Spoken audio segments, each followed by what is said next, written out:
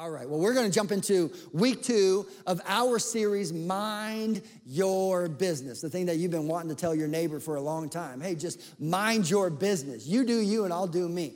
And we are looking at this phrase and saying, is there anything redemptive in it? And is there a mindset in a way that God wants us to think about our careers, our occupations, and our work? And what we established in week 1 is work is not simply limited to things you are compensated for. Some of you work within the home, or some of you, you're a full-time student, and that takes a lot of work even though you don't receive a paycheck. But it's saying in the spaces in which we occupy, is there a way in which God wants us to steward our efforts and our talents to glorify Him, to make a difference, and to advance our lives aligning with His purpose?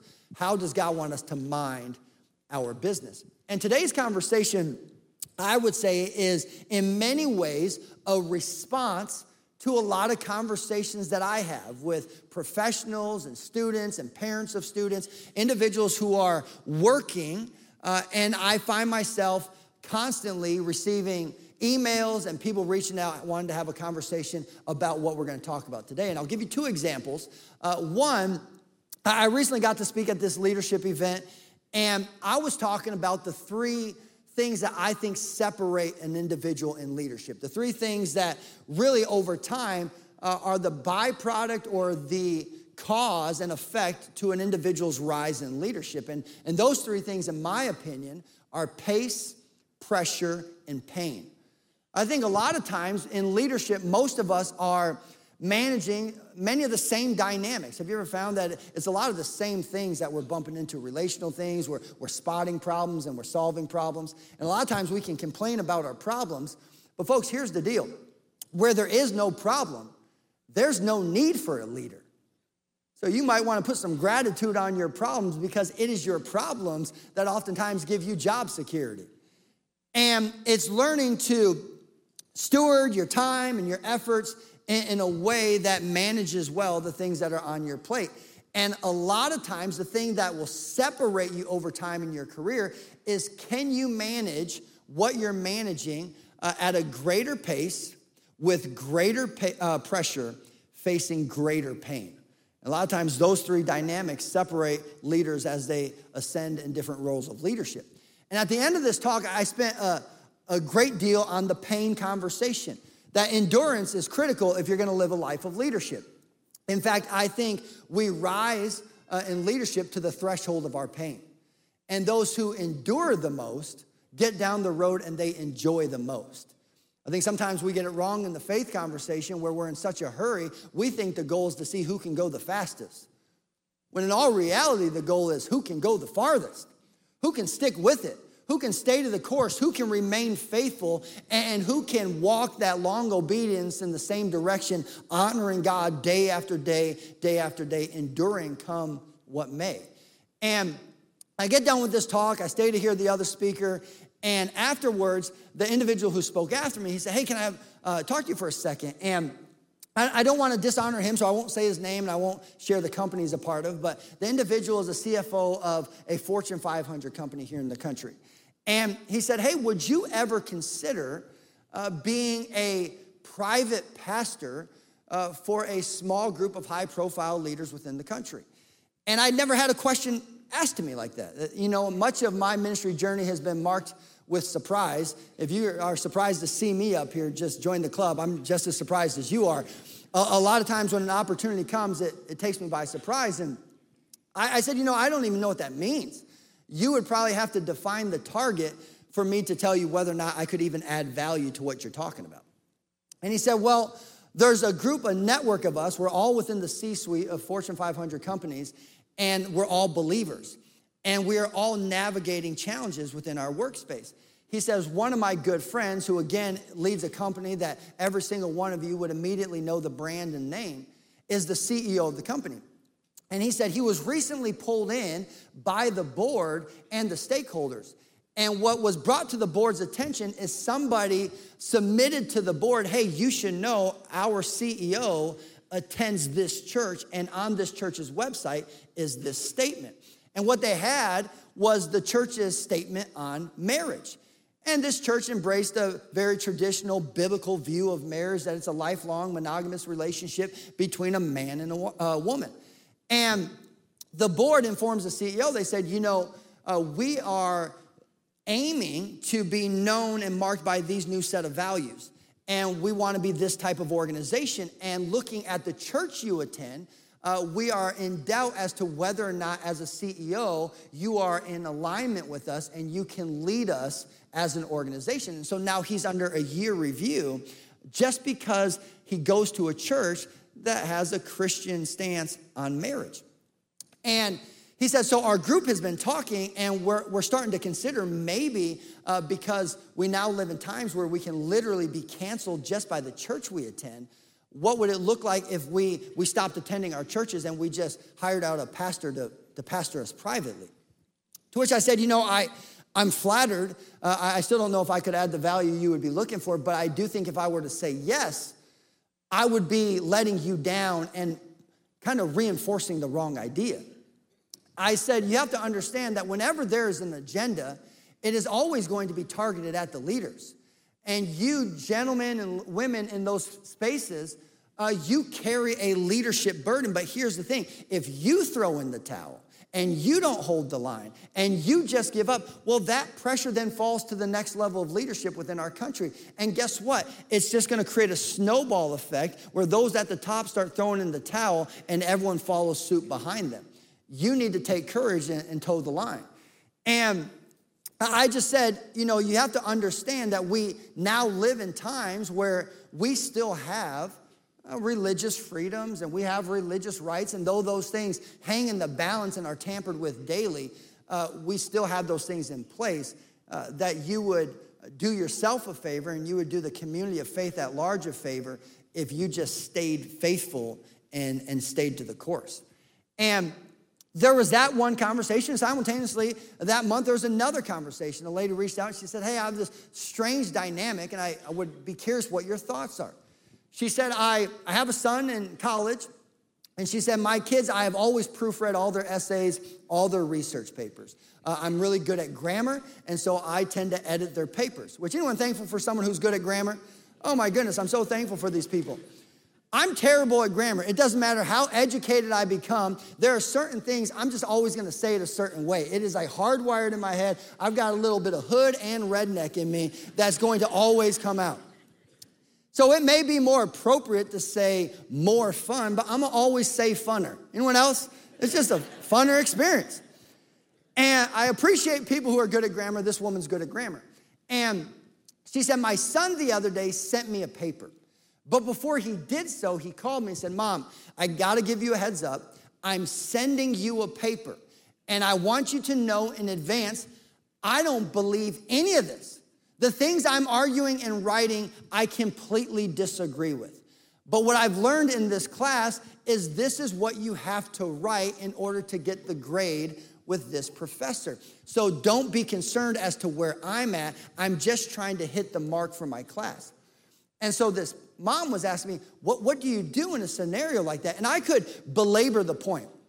I could talk about every single week the amount of emails that come in for individuals trying to figure out, how do I live a life for Christ in a marketplace or in an educational environment that runs against the grain and is constantly combating and resisting the things I believe? And it would seem strange to talk about such a thing in a series on work, but this is probably the top 3 conversation that I find myself in as a pastor. How do you do it? If you grew up in the 90s, we grew up saying, hey, you can talk the talk, but can you walk the walk? Come on, wave at me if you ever said that growing up. Yeah.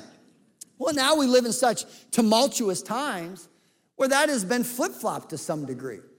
I find that individuals can walk the walk. Hey, I can live a life of integrity and purity, and I can be faithful to God's word in my life, and I can be a grateful person and a charitable person. I can be generous and forgiving. I can walk it, but I don't know how to talk the talk anymore. The conversation at large has shifted so much, I feel like every single day I'm on a tightrope tiptoeing landmines. And the question is how do we do it in a way that honors God and in some way enhances our witness to those who don't believe what we believe. And we're going to talk about some things today, and just know this.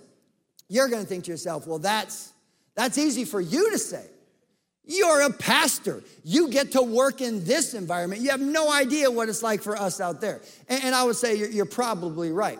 But I would tell you the same thing I told a group of pastors the other day. There's this study going on about all these pastors who are quitting the ministry and going into the marketplace. Less pressure, better pay, go into the marketplace. And I said, just be careful whenever you envy someone else's gig. We all have issues. One issue for me is most of you spend Monday through Friday being indoctrinated by nonsense and then only attend church once or twice a month, and I've got to combat it all. So we all got problems. Can I get an amen? But it's learning to say, God, okay, what do you have in mind? And what's amazing is Scripture is so relevant. You open up the pages of Scripture, you will find that you're not the first to go through something like this. We're not the first group of people to face this. In Scripture, there is actually a very impressive organizational leader who had a remarkable career, started young, stayed with the company for his entire life, and grew in leadership and responsibilities and authority, and there's a lot we can learn from him. And his name is Daniel. Daniel is one of the great Old Testament prophets. In fact, there are some things that Daniel prophesied through the words that God had instilled within him that came with impeccable and astonishing accuracy and clarity. I mean, he predicted and foretold the rise of the four great empires, the Babylonians, the Persians, the Greeks, and the Romans. He even predicted their fate, as well as the arrival of Christ, almost to the exact time. I mean, there's some things in Daniel's book that are impressive. But what you need to know is the context of Daniel's story. Daniel is living in a time where the people of God are struggling. Ever looked around and thought the people of God are struggling? Here's what happens. There is this tendency, and you and I will be exposed of it as well if we're not careful, where whenever things are going well, we get laxed. Or maybe we take on an unnecessary arrogance that weans our dependency off of God, and we develop an unhealthy confidence in ourselves. I think for the American church, prosperity is a much bigger issue than persecution. This won't be the first time that the people of God face pressure, but people have a hard time staying dependent and operating with faith when things are going well, and that's the story of the nation of Israel. They ebb and they flow, and what happens is eventually they divide, because when you have a culture and society made up of selfish people, everyone fights for their own agendas, and it splinters the society. So the people of God are split into two regions. There's the north, still known as Israel, and then there's the southern region known as Judah. And what happens is the north region, well, they fall prey to an opposing empire. And so they are squandered and plummeted, and what is so sad is the southern region doesn't pay attention. So there's a group of people who start to operate outside the will of God. They give themselves over to worldly things. They take on a vulnerability and a lack of stability, and then they topple, and their weakness gets exposed. And the southern region doesn't pay attention. I think we can be found guilty of the same thing. There's a lot of foolishness around us that we're not taking notes on. And you would do yourself a service to pay attention to the marriages around you and how they're raising children and the decisions people are making in their careers and how they steward certain things, because you'll see a lot of bad examples and what not to do. Have you ever found that sometimes the best teachers are the worst teachers? They didn't tell me a lot of what to do, but my goodness, did they give me a lot of material as to what not to do. The southern region doesn't pay attention. They're splitting up into tribes, and here comes the Babylonians. And the Babylonians is this growing empire, and they come in and they besiege the entire place. And they take captive a remnant of the nation of Israel, Judah at the time. Led by King Nebuchadnezzar with this elaborate strategy to infuse the Babylonian ideals and customs into the people of God. In Daniel chapter 1, it tells us this after they had besieged the area. It says, then the king ordered Ashpenaz, which just know there's a lot of gnarly names in this text, and if you're pregnant looking for a name still, there's a lot of options here. the chief of his court officials to bring into the king's service some of the Israelites from the royal family and the nobility. Young men without any physical defect, handsome, showing aptitude for every kind of learning, well-informed, and quick to understand. Which all my single ladies, can I get an amen? Where are those guys at, right? And qualified to serve in the king's palace. And he was to teach them the language and literature. Do you find that you operate in a space where they're teaching you new language and new literature? He was assigned to teach them a new language and literature of the Babylonians. And the king assigned them daily an amount of food and wine from the king's table. And they were to be trained for 3 years. And after that, they were to enter the king's service. And among those who were chosen were some from Judah: Daniel, Hananiah, Mishael, and Azariah. These are 4 teenage boys. So if you're raising a teenage son, place them in this context. And the chief official gave them new names. To Daniel, the name Belteshazzar; to Hananiah, Shadrach; to Mishael, Meshach; and to Azariah, Abednego. And I would say that much of what I'm saying, if I were to have accepted the invitation to go meet with these leaders and to sit at a retreat and say, hey, pastor this group, I would open up to the book of Daniel. And I would say, okay, what you're facing isn't new, and you can actually see it played out in chapter 1 of the book of Daniel. And you need to be mindful of these dynamics. Now, what you have to understand is what Daniel is going through. Guys, it is significantly worse than anything we're facing. I think one of the greatest mistakes you can make when reading the Bible is drawing too close of a parallel to the individuals in Scripture. It's easy to look at a person in Scripture and think, oh yeah, me too. Right? You ever align with all the heroes? You know, so when it's the crucifixion, we all see ourselves as Jesus. It's like, nah, you're the one spitting on him. Right? You got the wrong character. But what happens is we at times align ourselves too closely, and we don't see the gap between where we're at and the stature of the biblical heroes. And I think if you don't see the gap, you miss out on the opportunity to understand where you can grow. I would say the GAP, G-A-P, is oftentimes your growth action plan. And what happens is by drawing too close of a parallel, we miss it. I remember a time I walked into a space and there was this lady with a sprained ankle. And I said, oh man, what happened to your ankle? She's like, I sprained it. I was coming down the stairs the other day, twisted it. It was terrible. And then she said, I'm just a modern day Job out here suffering for Christ. To which I said, actually, you're not. Job had it a little worse. There's a chasm of a gap between what you're going through and what Job went through. There's a chasm of a gap between what we are going through and the pressure cooker that we would call the American society and what Daniel went through. Most would look at Daniel's situation and say, wow, that's a hopeless situation. It's a teenage kid. And there wasn't a lot to bank his confidence on. There was no revolt being organized. There was no leader on the outside organizing a remnant of people on a rescue mission. Hey, we're going in to save these kids who are now being held captive by this Babylonian empire. There was no coup being organized that they could hold out for. In addition to that, there was no integrity-filled judicial system or government policy that would review what happened to these kids and make right any injustice. So Daniel's in a situation as a 16, 17-year-old kid, and most would say he's hopeless. And I want you to think about the pressure he was under and how he still managed to honor God, gain influence, add value in a way that maybe we can learn from. And there's 3 things that Daniel and the boys bump into.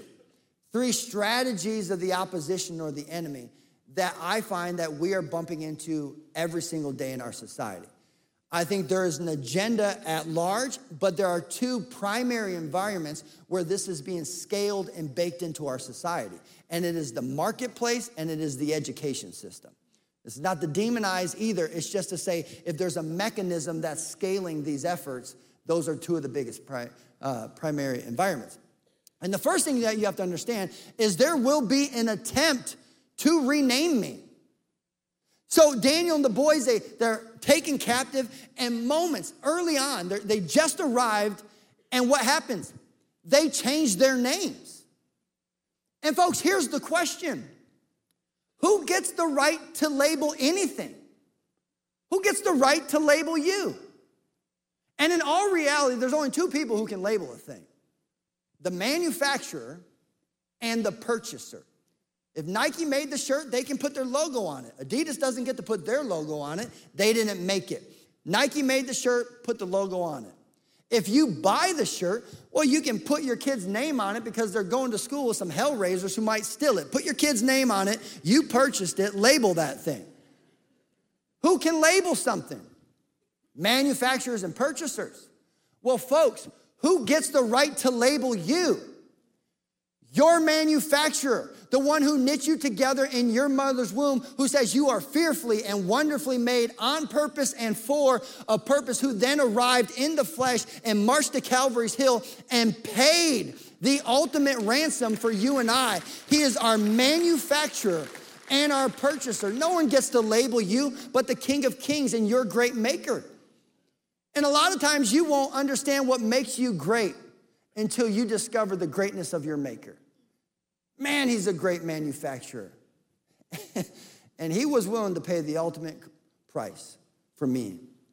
And they take these four boys and they give them names.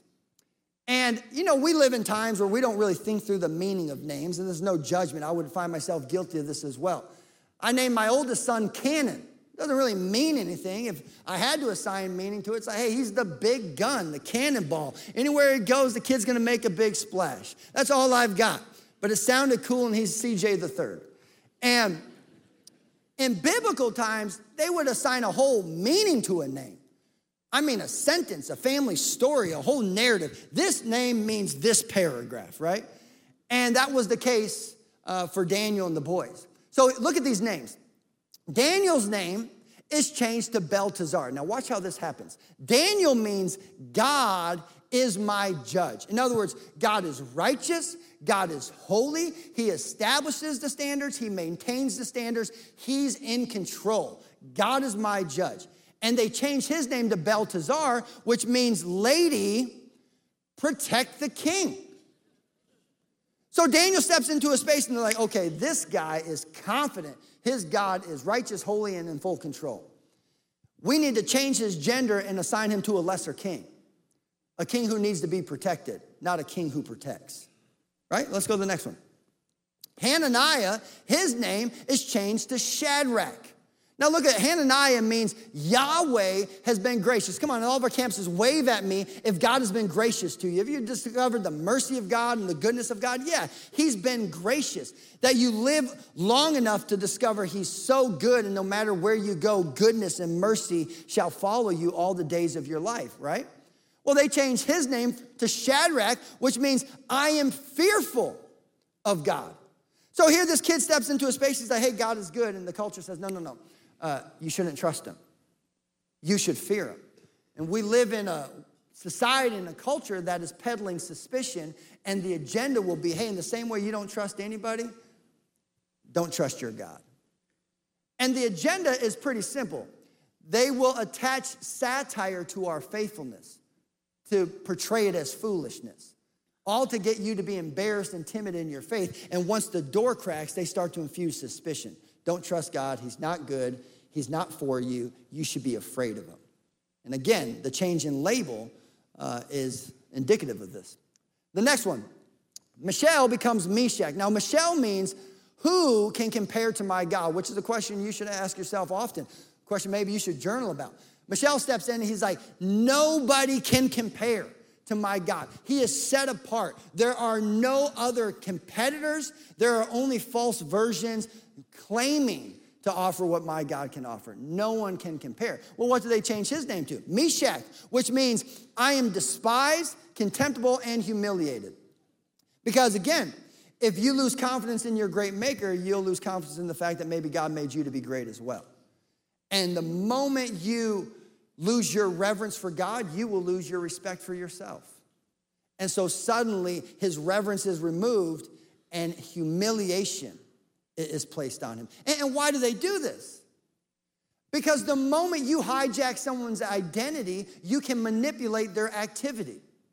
Who you are determines what you do. And so anytime you're in a space where it recognizes, hey, we want to get this group to follow suit and do what we want them to do, we need to change their identity so we can manipulate their activity. The last one, Azariah, his name is changed to Abednego. And Azariah means Yahweh has helped, which again, I could have every hand in the room raised as to the times where you discovered God was helpful. He's a provider, a protector. He's a wealth of wisdom. He is gentle and merciful, wonderful counselor, Prince of Peace. He's helped. And what do they change his name to? Abednego, which means the servant of Nebo. And so they take this guy and they're like, okay, he comes in with the identity of a son of the king. We need to reduce him to a slave of a man.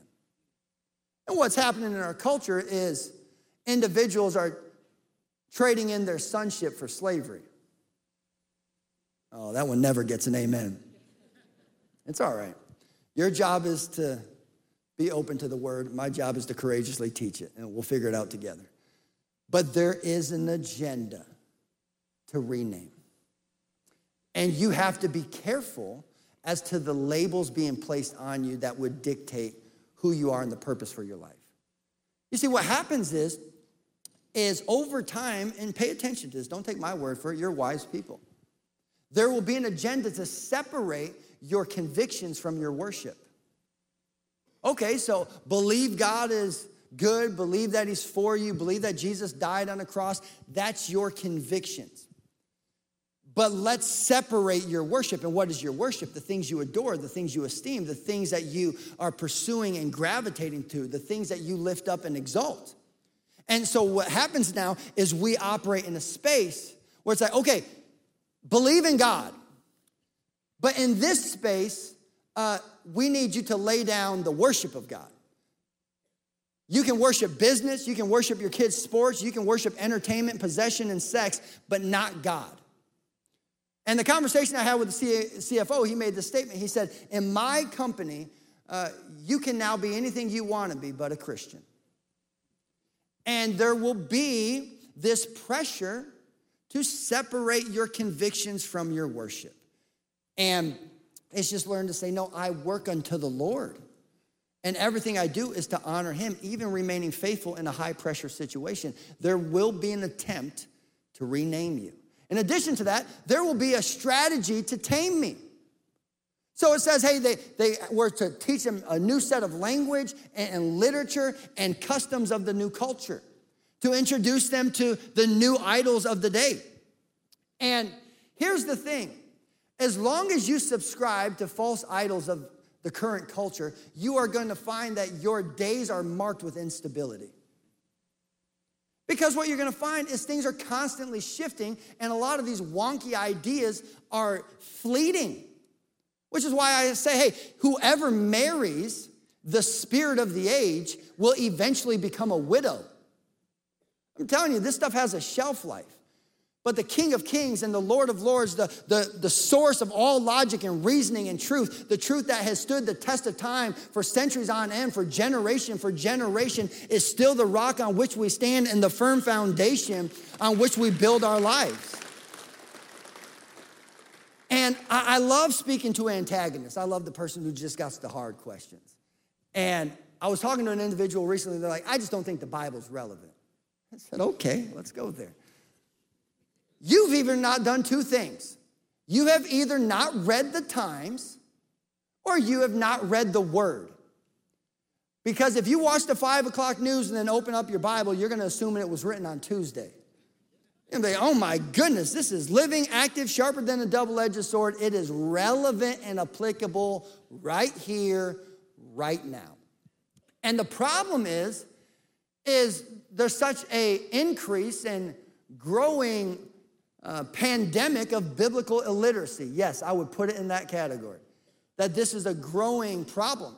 And the problem is you and I get our worldview from a word view. We view the world through the lens of Scripture. We interpret life through the lens of God's truth. And when you don't understand or have a handle on God's word, you're going to be topsy-turvy in this world full of turbulence. And if you look at individuals who work in the Justice Department of counterfeit money, I was reading this article recently, and it was talking about the training of individuals who specialize in identifying counterfeits and bringing justice to that situation. And it was talking about their training.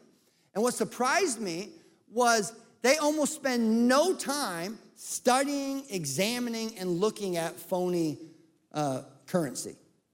They spend almost all their time studying the real thing. And because they spend so much time with the real thing, the moment they touch a fake, they know, this isn't real.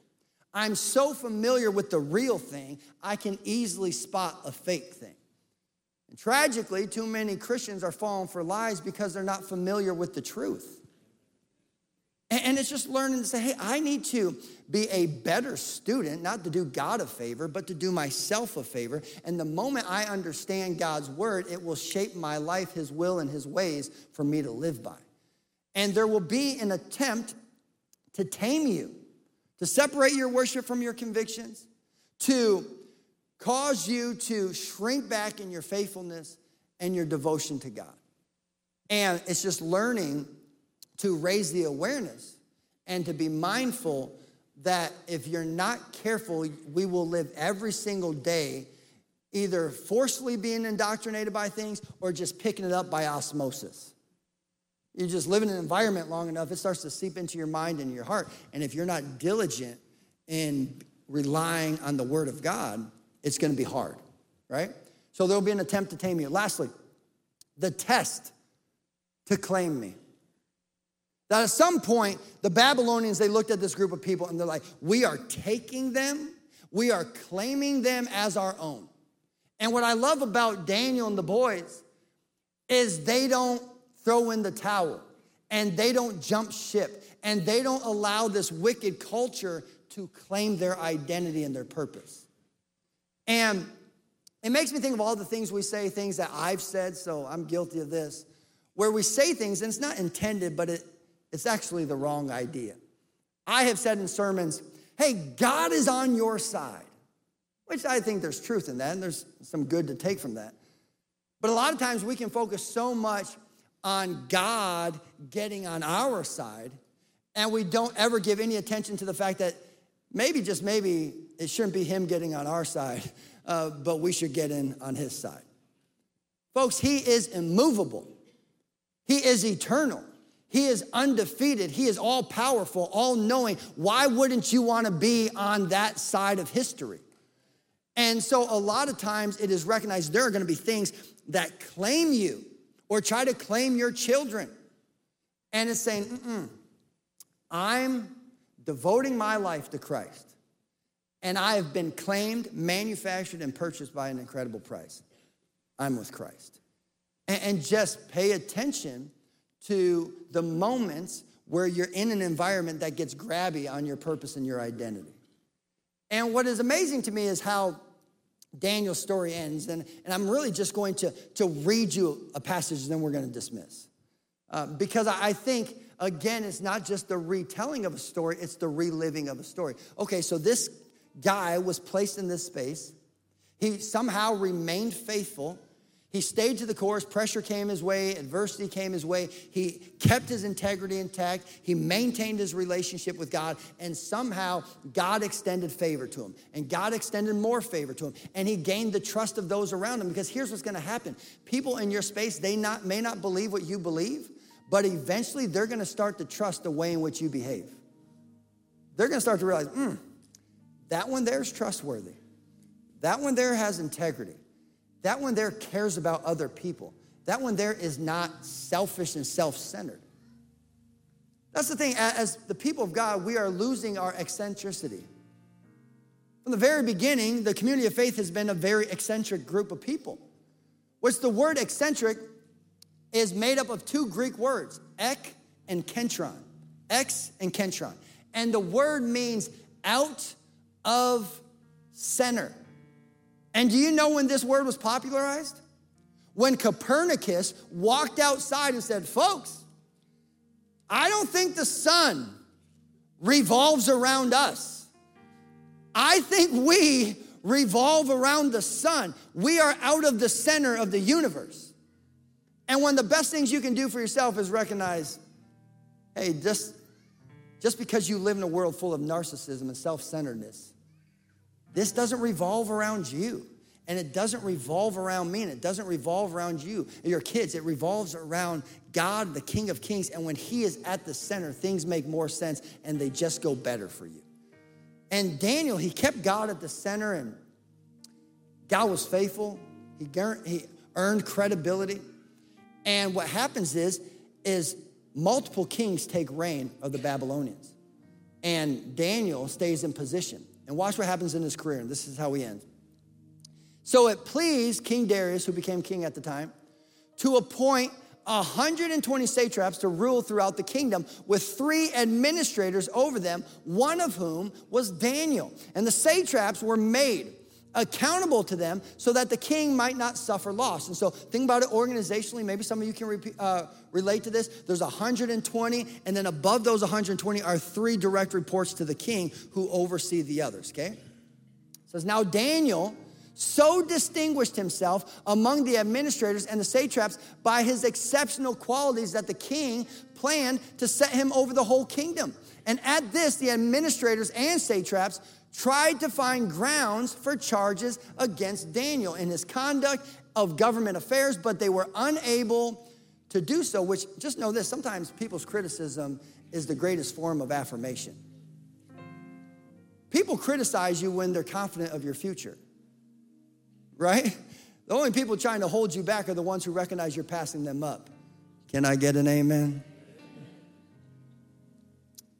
Goes on to say they could find no corruption in him because he was trustworthy and neither corrupt nor negligent.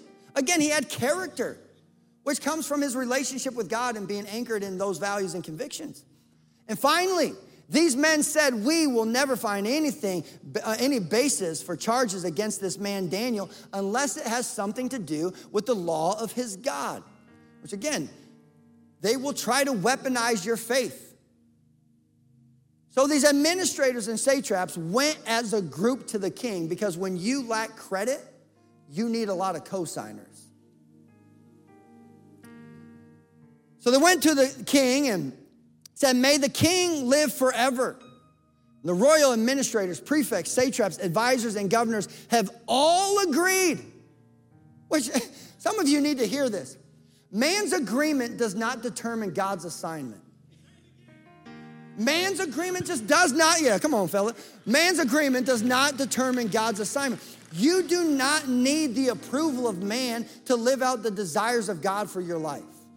They all came in agreement that the king should issue an edict and enforce the decree that anyone who prays to any god or human being during the next 30 days, except to you, your majesty, shall be thrown in the lion's den. Now, your majesty, issue the decree and put it in writing so that it cannot be altered. Someone say altered. Now, this is going to be a theme that gets reinforced as we close. In accordance with the law of the Medes and the Persians, which cannot be repealed. So King Darius put the decree in writing. Now when Daniel learned that the decree had been published, he went home to his upstairs room where the windows opened toward Jerusalem, and 3 times a day he got down on his knees and prayed, giving thanks to his God, just as he had done before. Here's the thing. You're going to have to proactively choose how you're going to act and honor God when pressure comes your way. Just choose now in advance. Hey, when pressure comes my way, I'm staying to the course. He hears, he learns that there's this decree. What does he do? I'm just going to do what I've been doing. I'm going to go home and pray. It says, then these men went as a group, which how many are there? 2 administrators, 120 satraps, 122 of them outside hiding behind a bush, and found Daniel praying and asking God for help. So they went to the king and spoke to him about his royal decree. And did you not publish a decree that during the next 30 days, anyone who prays to any god or human being except to you, your majesty, would be thrown in the lion's den? Because again, divisive people ask very obvious questions. The king answered, the decree stands in accordance with the law of the Medes and Persians, which cannot be, say it with me, repealed. And they said to the king, Daniel, who is the one from the exiles from Judah? Daniel, who is one of the exiles from Judah. Know this.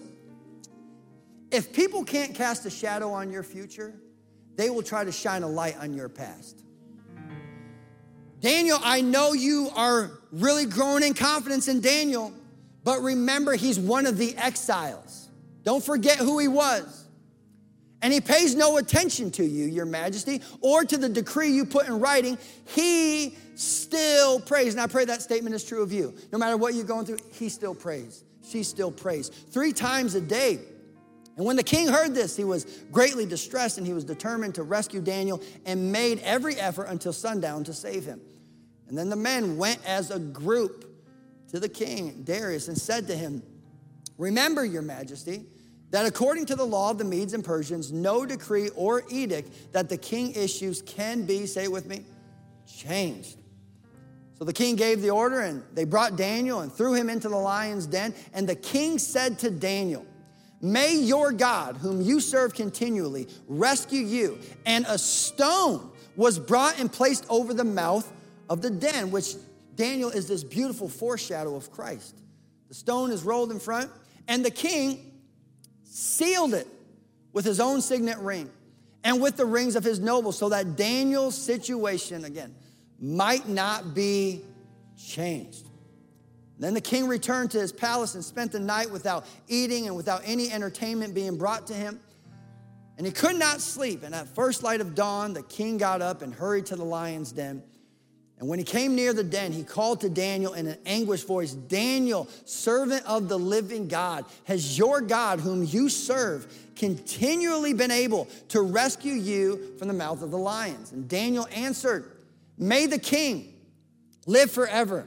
My God sent his angel, and he shut the mouths of the lion, and they have not heard me, because I was found innocent in his sight. Folks, God is paying attention. You don't just report to the department head or the business owner. No, the creator of the heavens and the earth, he's watching and he's aware. And he's like, hey, I was found innocent in his sight, nor have I ever done any wrong before you, your majesty. And the king was overjoyed and gave orders to lift Daniel out of the den. And when Daniel was lifted from the den, no wound was found on him, because he trusted in his God. And this is where scripture gets uncomfortable. At the king's command, the men who had falsely accused Daniel were brought in and thrown into the lion's den along with their wives and children. And before they reached the floor of the den, the lions overpowered them. And it's wild, it's uncomfortable, but there comes a point where the lions on the inside devoured those lying on the outside and crushed all their bones. And then King Darius wrote to all the nations and peoples of every language and all the earth. And check this out. May you prosper greatly. I issue a decree that in every part of my kingdom, people must fear and reverence the God of Daniel, for he is the living God, and he endures forever, and his kingdom will never be destroyed, and his dominion will never end. He rescues and he saves. He performs signs and wonders in the heavens and on earth. He has rescued Daniel from the power of the lions. And so Daniel prospered during the reign of Darius and the reign of Cyrus the Persian. And here's the thing I would say to you. Maybe, just maybe, you're in a situation, you're facing hardships, you're facing pressure, and maybe, just maybe, your persecution is preparation for your promotion. I think Daniel's thrown into the lion's den, and what happens is God strategically, by his divine sovereignty, positions him for promotion. He sets him apart. And I end with this. What was the thing that I was drawing your attention to? The fact that it couldn't be repealed. The decree couldn't be changed. It was sealed with the king's ring. And when King Darius looked at Daniel's situation, he saw a sealed fate. But when God looked at Daniel's situation, he saw a sign of faith. Oh, come on, somebody. He saw a sign of faith. And I think there are people in this world who they're going to look at you living a life for Christ and the situation you're in, and they're going to misassume, oh, that's a sealed fate. They're doomed. But God looks at you and he sees a sign of faith. And the beautiful thing about faith is it's a two-way street. The same way your faith honors God, God honors your faith. And if you stand righteous and if you stand faithful and you stay to the course, anchored in your convictions, establishing your worship to give all glory to God and to work unto the Lord, I'm telling you, there comes a point where you discover goodness and mercy have followed me all the days of my life, and my faithfulness has caused his favor to gravitate upon me, and maybe, just maybe, the pressure and the persecution just became preparation for your promotion. Stay to the course. Someone say, stay with it. Stay with it. Amen.